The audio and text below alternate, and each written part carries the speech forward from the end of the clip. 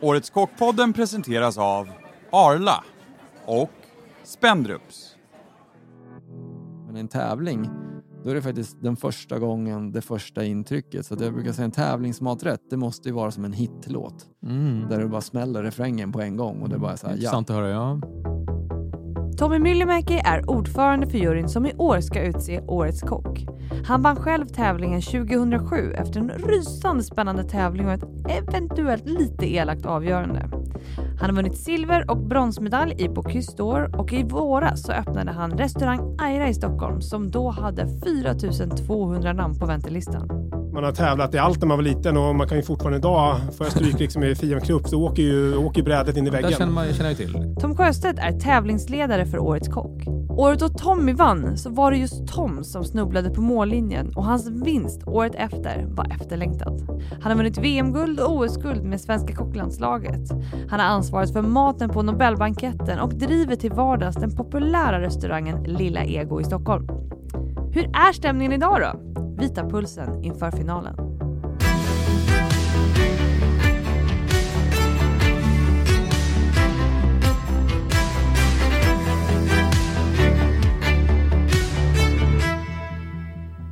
Årets kock 2007 är Tom Myllymäki. Ja, det var fin. Ja, men det är bra. Ja. Det här får vi anta att det var rättvist då. Ja, precis. Ja, precis. Försöka släppa det nu. Du slog ju om i semin, precis. Ja, precis. Ja. Välkommen till Årets kockpodden med Thea och Stefan. Och vi har ju de här två alfahannarna här från Årets kock här. Som har lovat att de ska inte dra en enda klyscha här idag på hela programmet. Tävlingsens juryordförande Tommy Myllymäki och tävlingsledaren Tom Sjöstedt. Välkomna. Varm applåd eller? Ja, Tack. ja, hur är läget? Det är ju jättespännande. Det är ju jättenervöst var det här ju. Jag förstår det. Nervöst också. Ja, man vet inte vad som kan hända. Ni har ju båda själva vunnit Årets kock. Hur skulle ni säga att tävlingen i sig har liksom präglat era karriärer och kanske även privata liv? Ja, jag kan väl börja säga, eftersom jag var lite senare Tommy, så kanske jag kommer ihåg hur det var. Årets kock 2008 heter Tom Sjöstedt. Nej, men överlag extremt positivt. Helt fantastiskt. Har inget negativt att säga om den titeln, om man verkligen tänker tillbaka. Det har ju varit självklart en stor milstolpe i livet. Både kunna utveckla sig själv och gastronomin och det man sysslar med och skapa förutsättningar till ett bättre kockliv helt enkelt. Så att, fantastiskt. Och det förändras liksom över en natt då? Liksom för dig. Det gör det ju. Ja. Sen tar det ju tag att bygga upp det där förtroendet då, kanske under många år. Men just när ditt namn ropas ut där, då förändras det. Det är också ja, men absolut. Jag brukar jämföra med att innan så var man en person som stod i ett kök, var ambitiös och så vidare. Men man hankar sig fram på en gropig grusväg. För att sen helt plötsligt dagen efter så öppnar sig en 8-filig autobahn. Där det bara var att välja hur snabbt du ville köra. Ville du hoppa på alla tåg som gick och köra i 200 eller så kunde du lägga dig i högerfilen och ta det lite lugnare. Så att jag tycker att det var otroligt mycket positivt. Och sen lärde man sig framförallt jättemycket om sig själv i hur man reagerar i olika situationer. Och tycker jag också det kontaktnätet är väl egentligen det som har varit det allra viktigaste egentligen. Som man byggde upp under särskilt de första åren när man då är lite het i den här titeln. Nu är både jag och Tom gamla och avdankade från här 13 år sedan jag vann och 12 sedan du vann. Så att, ja. Hade ni någon strategi så här, bara, om ni vinner, hur ska jag bygga upp det här året? Givetvis kunde ni inte fatta vad som låg framför er, men fanns det någon så här strategi hur ni skulle ta vara på segern så att säga? Fanns det innan? Eller kände ni, kom det efterhand liksom? Eller?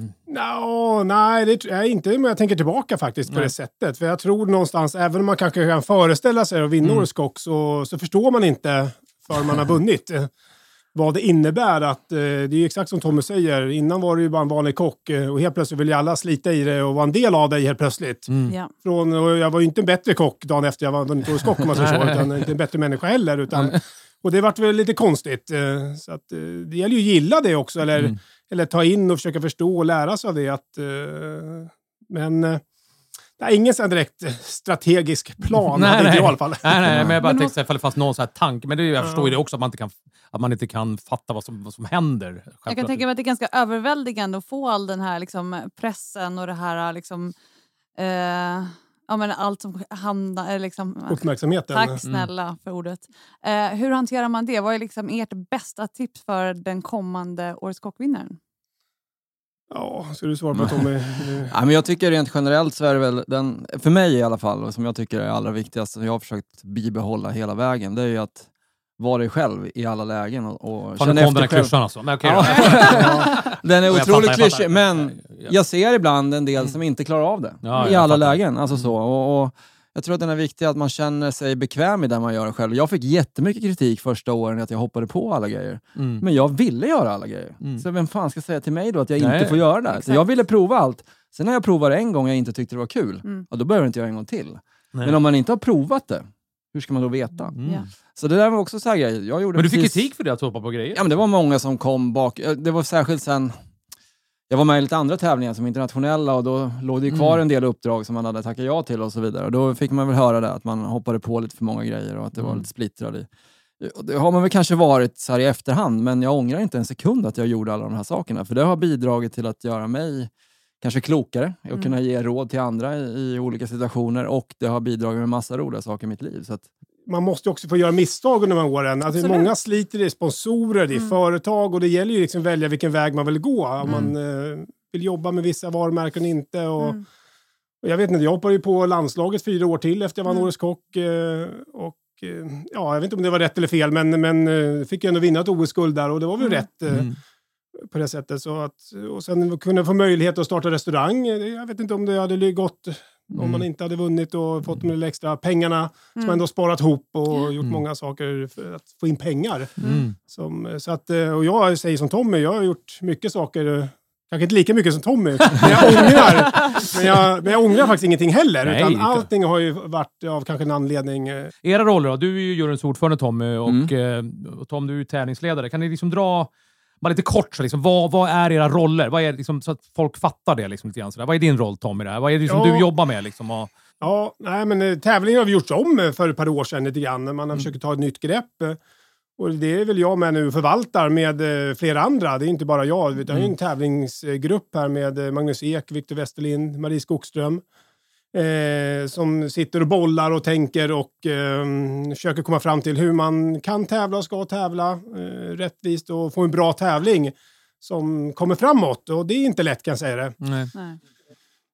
Och så försöker man hitta då råvaror, sätt och hur de ska laga mat och hur mycket mat och vad man vill se och sådana saker. Sen går det inte att styra mer, utan det är ju kockarna själva bestämmer vad de ska laga. Men din roll då som tävlingsledare, det är du som leder arbetet i stort sett. Ja, precis. Ja, jag får väl stå för de yttersta besluten som tas, självklart. Och någonstans måste jag känna mig bekväm i det också. Även om det kommer upp mycket andra idéer som inte jag kan stå för till 100%, så gäller det att hitta någonting som känns bra för alla, och alla måste stå bakom beslutet. Det kan inte vara någon som står och skriker att det här ska vi fan inte jobba med, utan vi måste liksom hitta en del att alla känner sig okej med det. Men under tävlingsdagarna, vad är det för roll? Är du liksom, då går du bara runt och släcker bränder? Runt tävlingen så blir det ju, viktigast blir väl då introduktionen på morgonen, gå igenom tävlingsdagen. Det är kanske min största uppgift, att se till att alla vet vad de ska göra, att det blir extremt tydligt, att det inte blir några frågetecken.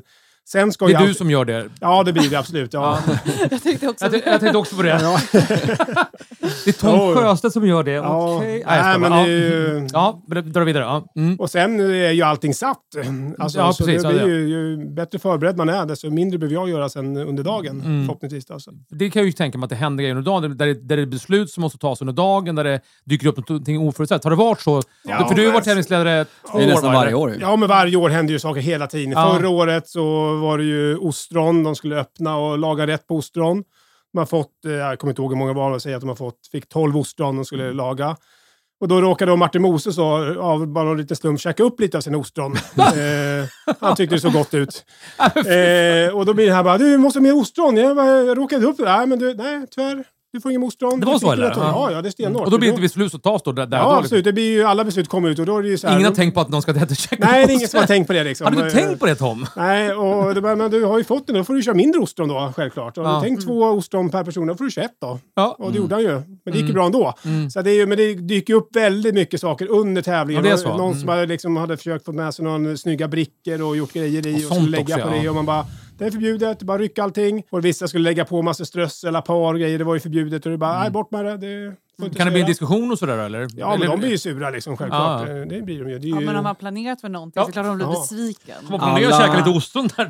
Oftast är det så här, om man vet ju själv man har tävlat så sitter man ju och planerar sin rätt och så har man ett team runt omkring sig som några vänner som är med och coachar och alla driver ju tävlingsreglerna, alltså försöker ju knuffa gränsen framåt lite grann hela tiden och då kommer ju alla de här grejerna och där försöker ju Tom vara då hela tiden och ringer och frågar alla runt omkring, eller vad händer om de gör så här eller vad händer? Vi försöker ju förbise allt egentligen fusk eller det som är utanför reglerna redan innan. Eller tänjande av reglerna. Ja, och det är där Tom ska säga då innan att det är det här som gäller.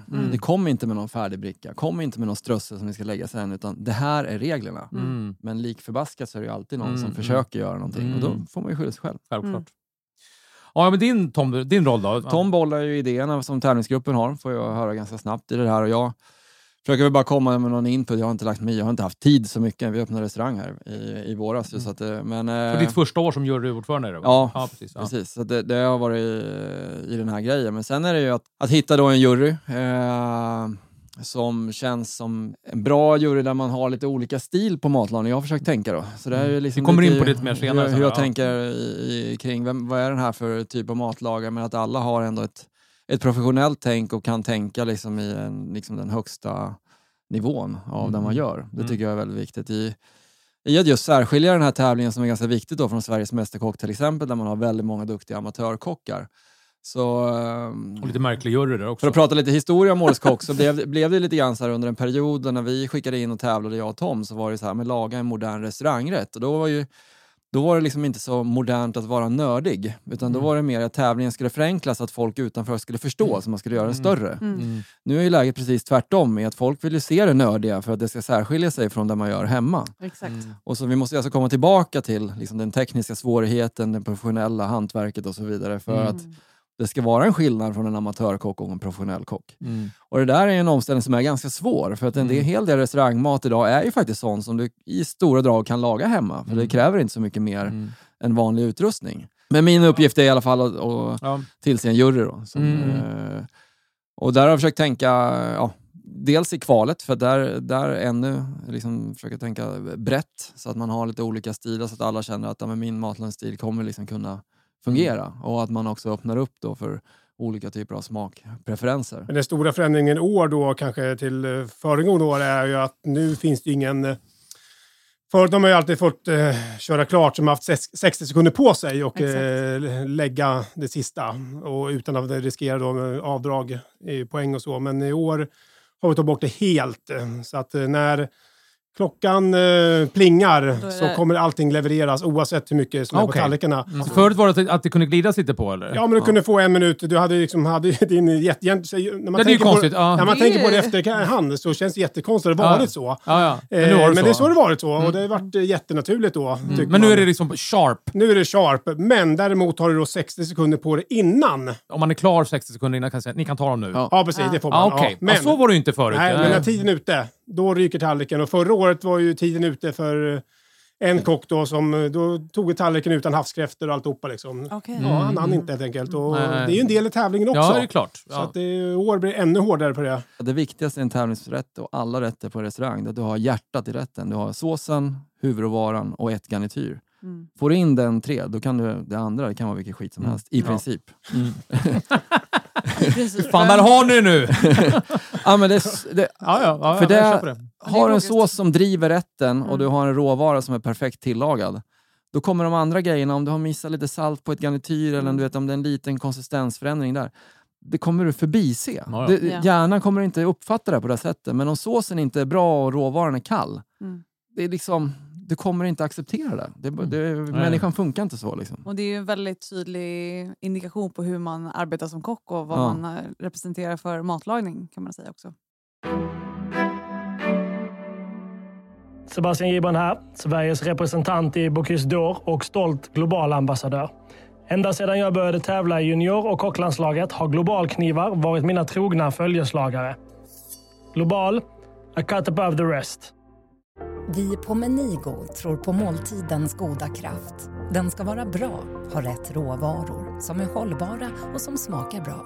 Tillsammans skapar vi goda matupplevelser i både med- och motgång. Länge lever måltiden.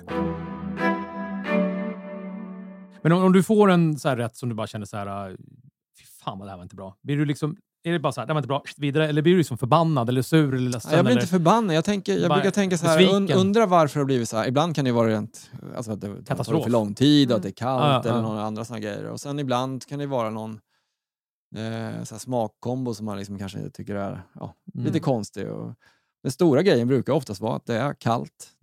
Det sitter liksom inte i liksom, så grundläggande grejer. Hur... Men i den besvikelsen då, försöker du ändå tänka till lite grann så att det finns... För det kan ju vara så att 4 stycken har kall mat. Att det, måste, det är ju en jävla svår grej. Det kan ju vara 4 stycken... Det finns grader i helvetet. I helvetet, ja precis. Man måste ju ändå tänka till och lite grann i sin besvikelsen. Blir man bara förbannad och bara så här... Eller, alltså...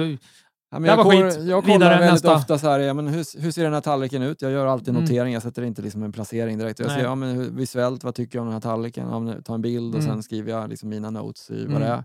Sen äter man maten och då känner man ju... Det är nästan så att man känner det liksom på 1000-delen liksom om någonting lirar. Alltså så att det här är ju en toppgrej. Det kommer ju liksom... Det går direkt, så snabbt liksom. Det är ju helt sjukt med mat faktiskt. Det liksom går ju... Och är det någonting som det är inte alla lirar... sinnen liksom. Ja, men det är den här balansen med att just den rätten behövde, alla rätter behöver inte vara svinvarma. Ibland kanske du har gjort en rätt som liksom funkar att äta liksom med ljummen eller någonting annat sånt och den fortfarande är god. Det är just den här balansen i att du har liksom lyckats hitta den, att den blir då självklar. För att på en restaurang så har du ju liksom möjligheten genom servitören, servisen, det som är runt omkring, liksom förbereda gästen för att men nu ska du äta den här rätten om man vill göra det. Men en tävling, då är det faktiskt den första gången, det första intrycket. Så att jag brukar säga en tävlingsmaträtt, det måste ju vara som en hitlåt.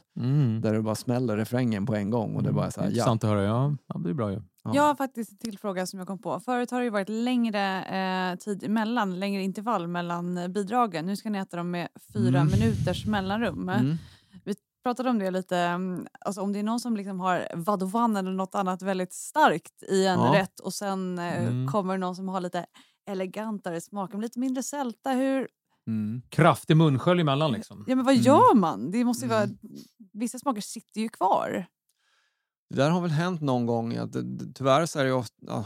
nu ska man inte säga, men det sitter ju kvar på något sätt. Och det där är ju någonting som man försöker liksom undvika. Men man äter ju ganska lite av varje tallrik. Man smäller inte i sig hela. Jag har inte sen kan jag inte säga, det är ingen som har gjort ett vetenskapligt experiment på mig hur jag bedömer, om man säger att någon skulle göra då en rökt rätt, det första som händer, kontra om någon skulle göra en rätt med bara mollusker och väldigt så här havigt och mineraliskt liksom. Vad är skillnaden på hur jag upplever nästa rätt då?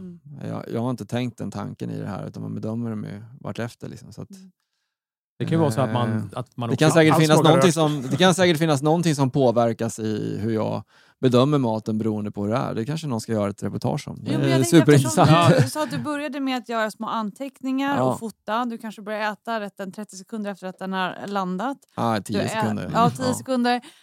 Du äter rätten i alla fall 1,5 minut. Sen har du 2 minuter tills nästa intryck kommer.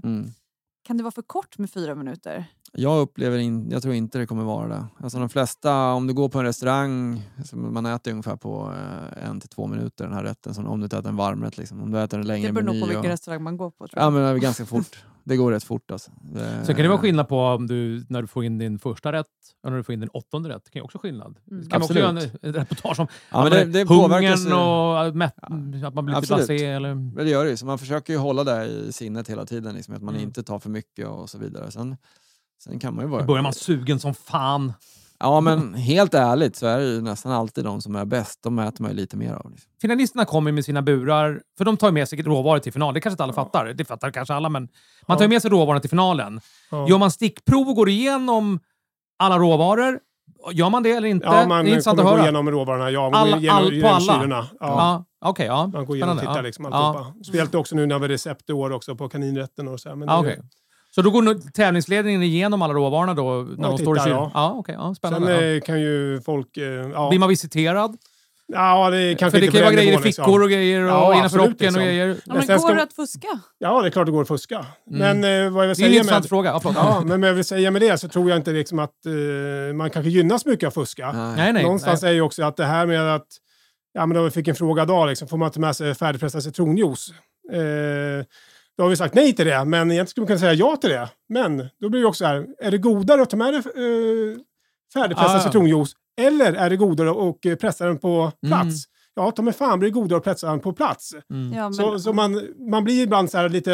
hur fan tänker man? Ja, liksom? men tänker man liksom. Vissa saker, oftast blir det godare när du får göra allting på plats. I alla fall det mesta. Hur lång tid tar det att pressa sig? Ja, och det är ju sådana saker som man... Och det blir ju också då stor skillnad att maten blir oftast godare när allting lagas då, finaldagen. Ja, men det är intressant det där med...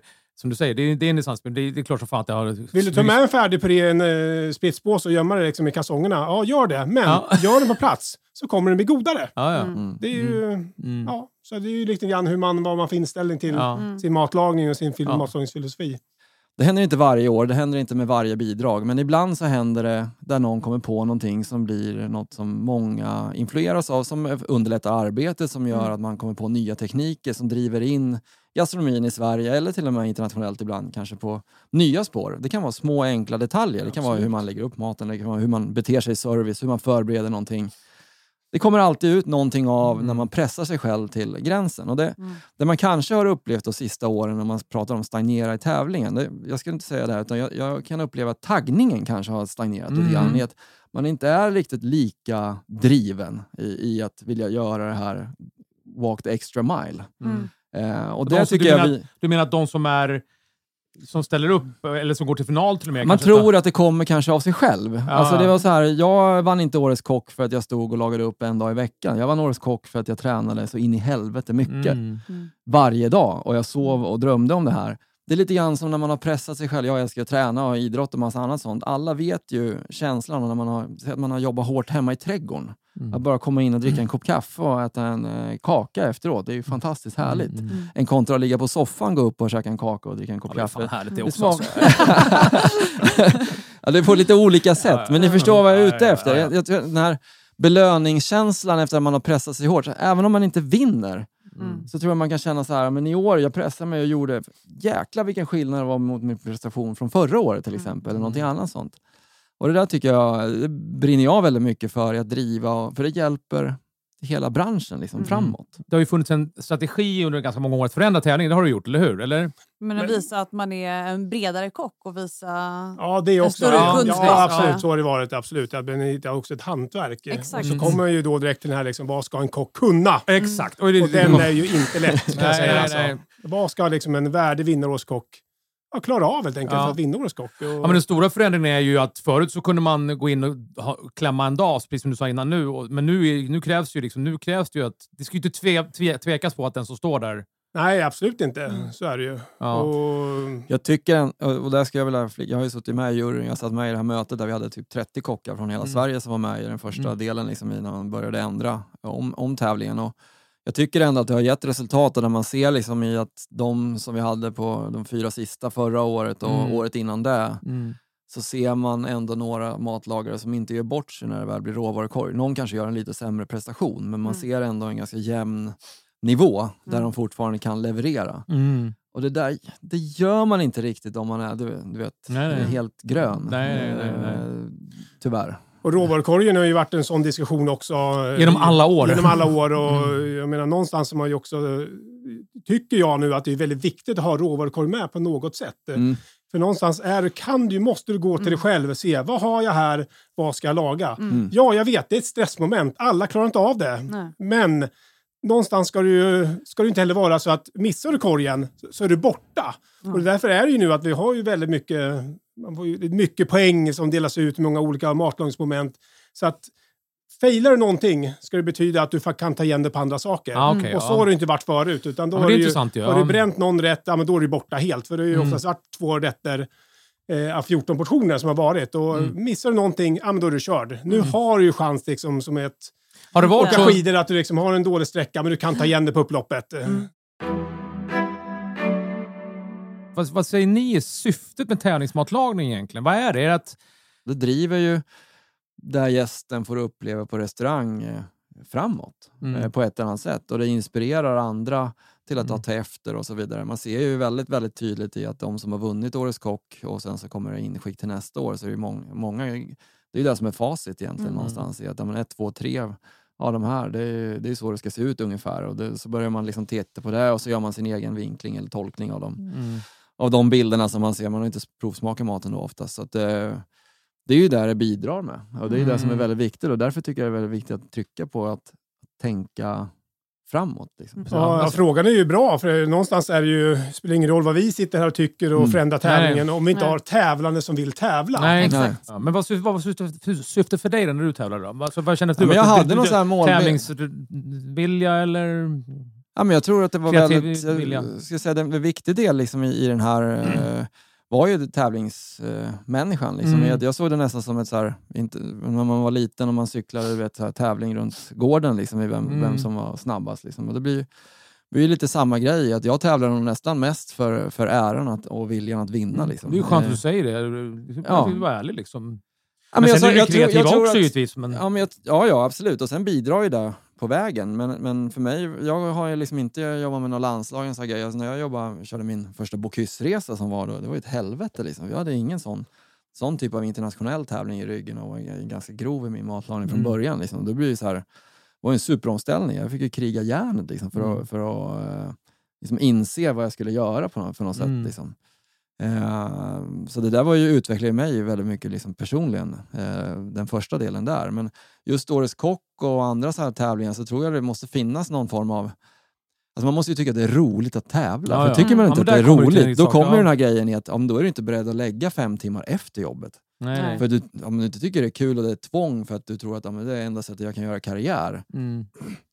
Då ska man kanske inte hålla på med det. Men du drevs liksom, i grunden skulle jag säga att du drevs av att du var tävlingsmänniska. Ja, alltså jag hade ju sagt till och med när jag skulle sluta restaurangskolan i Katrineholm så skrev jag ju på någon så här Årets kockelev ska man skicka in till och så vad vill du göra i framtiden? Ja, men jag skulle vilja vinna tävlingen Årets kock och så skulle det vara kul att få representera Sverige i Bocuse d'Or. Det var jag 17 år. Men du ska man säga att grunden för dig också är samma sak? Eller? Ja, men det tror jag nog. Alltså. Det är ju den här tävlingsinstinkten och vilja tävla. Men också exakt som Tommy förmodligen, liksom, man har tävlat i allt när man var liten och man kan ju fortfarande idag, för jag stryk liksom i Fiam Cup, så åker brädet in i väggen. Det känner jag till. Lite. Ja, så det är den där, liksom, jag vet inte hur jag försöker jobba med det.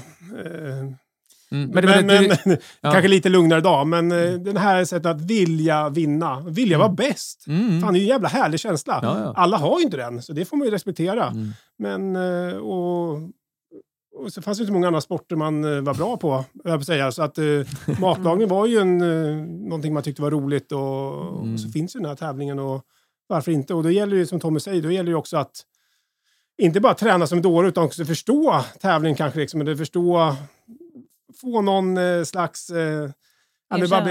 inte erkännande. Det är egentligen inte det, tror jag inte. Liksom. Kanske för sig själv i sådana fall. Men också att jag tror att hade inte jag haft känslan på att jag skulle kunna vinna tävlingen, då hade jag ju nog inte tävlat i det faktiskt. Utan man varit med några gånger och man var där uppe, vann semin, kom 2 där och kände att men jag kan nog vinna det här. Och då fick man också extra blodad tand på det. Men hade man känt att man kommer sist hela tiden i allt liksom, och då hade jag nog inte fortsatt. Även om det är mycket tävlingsskalle man har eller vinnarmentalitet. Det gäller ju också att förstå vad man klarar av, tror jag. Ja, men nu vi avrundar lite grann, men nu fram till finalen, hur hinner ni med det här nu liksom? Eller är det fullt upp? Hur mycket tid lägger ni på det här? Är det liksom, lägger ni jobbet åt sidan sista veckan eller är det lediga? Eller liksom, är det fulltidsjobb? Hur fan hinner ni liksom? Du springer ju varje morgon klockan 5 på morgonen. Ja, men jag har ju jobbat med juryn eftersom vi hade en grund redan färdig, så jobbar jag med att få in de nya namnen som är nu då. Och då försöker vi faktiskt ta några som är utifrån Sverige i tanken. Nu är inte så mycket gränser öppna, så det blev lite mindre skala än vad jag hade tänkt från början. Är det några namn du kan dela med dig av? Ja, förklara. Nej, jag vill inte göra det än. Utan, men det är min grej nu liksom, att sy ihop den sista biten. Och sen egentligen så sker ju, för juryn så sker ju det mesta liksom under tävlingsdagen. Ja. Och där är jag väldigt mycket lite grann som vi var inne på, som jag tycker är otroligt viktigt i juryn. Det är att tidigare kanske man har liksom känt varandra lite grann, och jag har upplevt några gånger jag har suttit i ett juryrum där jaha, tyckte du så? Vad konstigt du är som tyckte så. Men egentligen så är det man ska promota i en matlagningsjury är ju att ingen där man tycker är inte fel. Utan tyck precis vad du tycker. Det är därför du sitter här. I att tycka vad du tycker. Inte, för att det är inte så intressant om alla tycker exakt likadant. För då kan vi strunta i att ha jury. Då kan vi ha en person. Men du då, Tom, då är det för dig då? Du jobbar ju som fan då sista veckan, men Tom är ju inte... Ja, precis. Ja, det är som vanligt.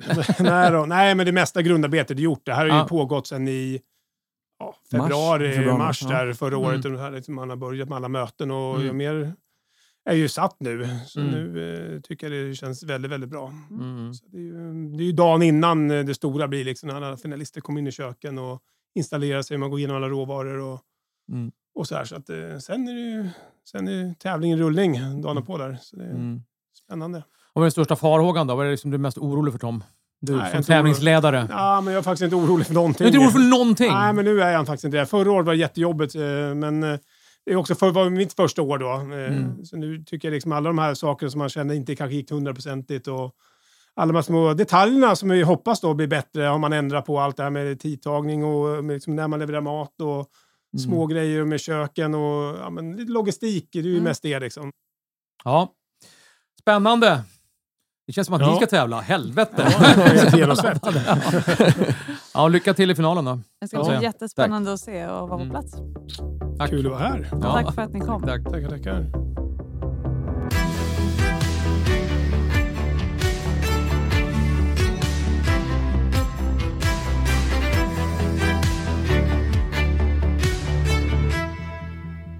Årets kockpodden presenterades av Arla och Spendrups. Du har lyssnat på Årets kockpodden med mig, Thea Malmegård och Stefan Ekengren. Gå gärna in på åretskock.se för att lyssna på fler avsnitt och för mer information och inspiration inför finalen av Årets kock den 17 september.